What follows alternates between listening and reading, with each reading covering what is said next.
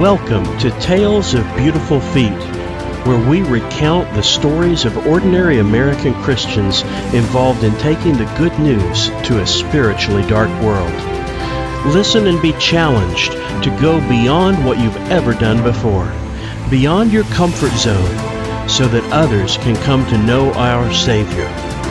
We'll hear firsthand from those who've gone about the experiences they've had, the lives they've seen changed, and the way they've been changed themselves. And we'll tell you how you too can meaningfully participate in Jesus' great commission to the church. So grab a Bible and a notepad if you like, while we celebrate the verse that says, "How beautiful are the feet of those who bring good news."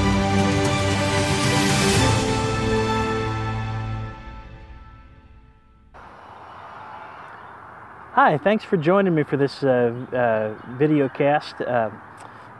As usual, we want to share some stories that will be an encouragement to you to consider either going on or giving in support of our work in some of the least reached places of the world.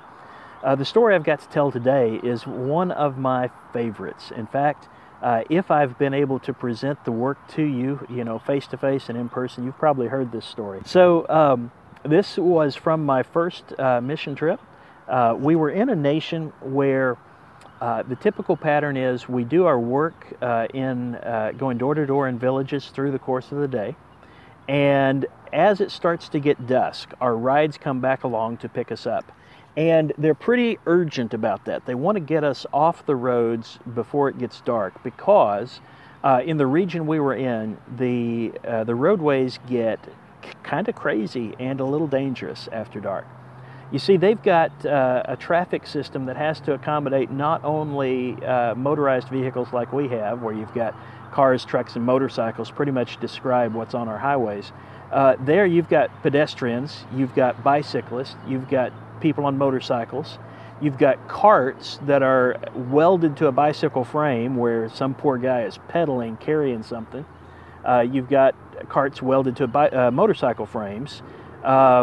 You've got animals and animal-drawn vehicles, and all of this on the same roadway at the same time in the dark, and most of those vehicles have no lighting. And so you can imagine the chaos and the risk to pedestrians.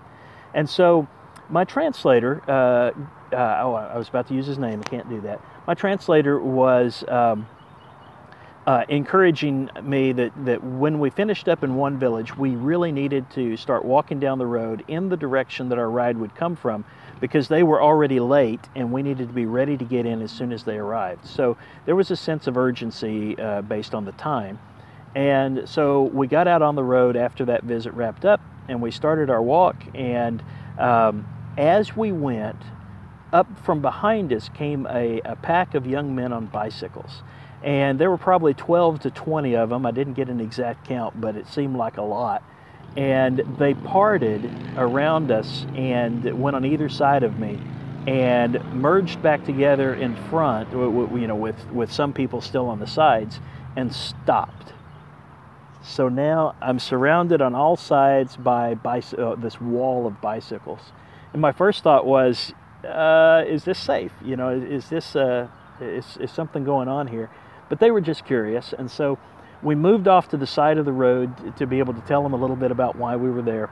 And my translator, as we did, he emphasized to me, share just a little.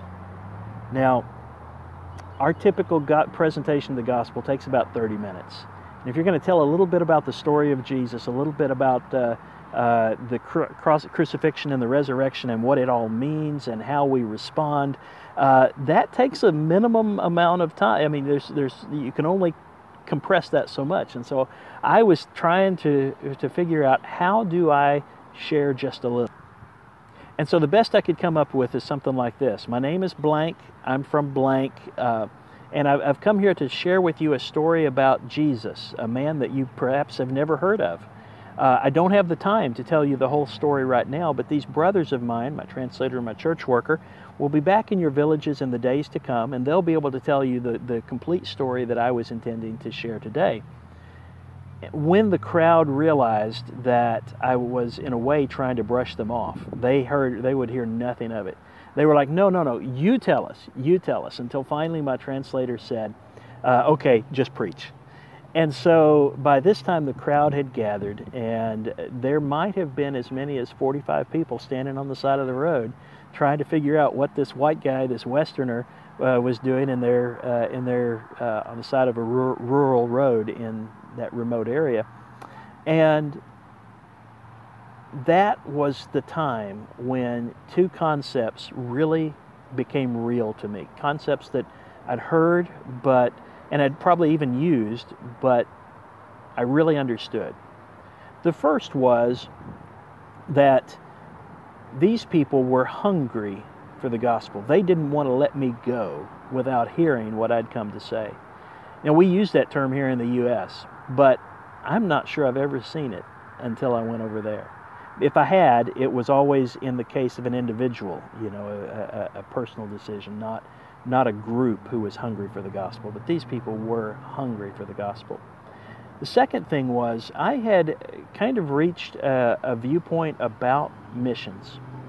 Number one, I've always felt that evangelistic mission is the point of the whole exercise. That if you're doing humanitarian work, that's a good thing, but it's not missions as defined in the Great Commission. We're supposed to go into all the world, teaching people about Jesus and to follow all that He commands.